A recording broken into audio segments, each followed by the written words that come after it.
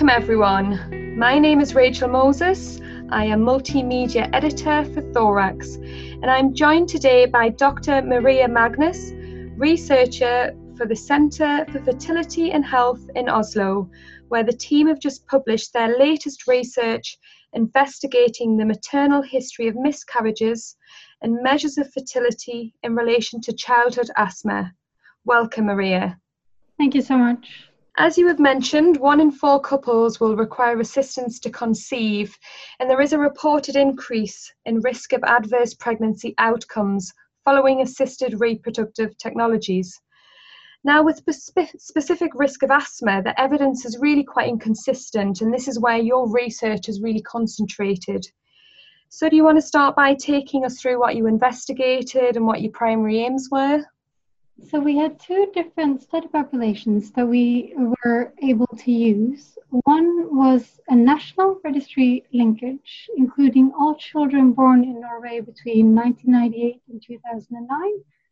And the other was the Norwegian mother and child cohort.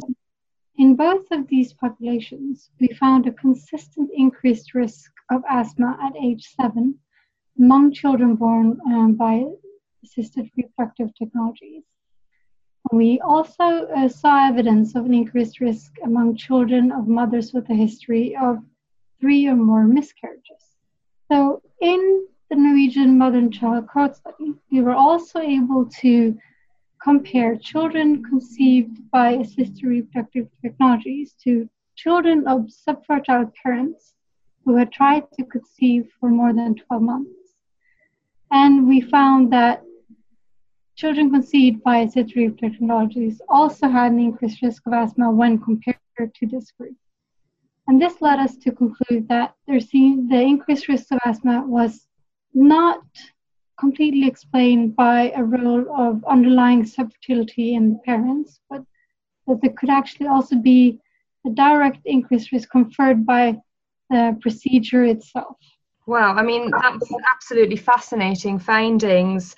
But what really is the clinical relevance of this? How is it going to change or influence practice? With the increasing delay in childbearing and use of assisted reproductive technologies, this most highlights the importance of discovering other kind of later health consequences of these fertility treatments, both for the mom as well as the child. You can absolutely see how it's going to inform practice, especially as maybe people are accessing, in vitro fertilization at a much later stage in life.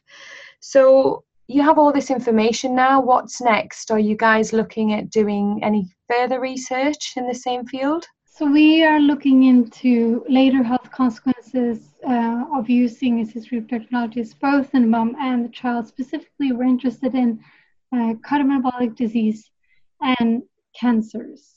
Wow, again, that sounds incredibly fascinating. Well, thanks so much for your time, Maria. You're doing great work over there in Norway. And for those of you that would like to access the full paper, we have a hyperlink at the notes section of this podcast. And you can also follow us on Twitter and Facebook using the hashtag ThoraxBMJ. Thanks very much.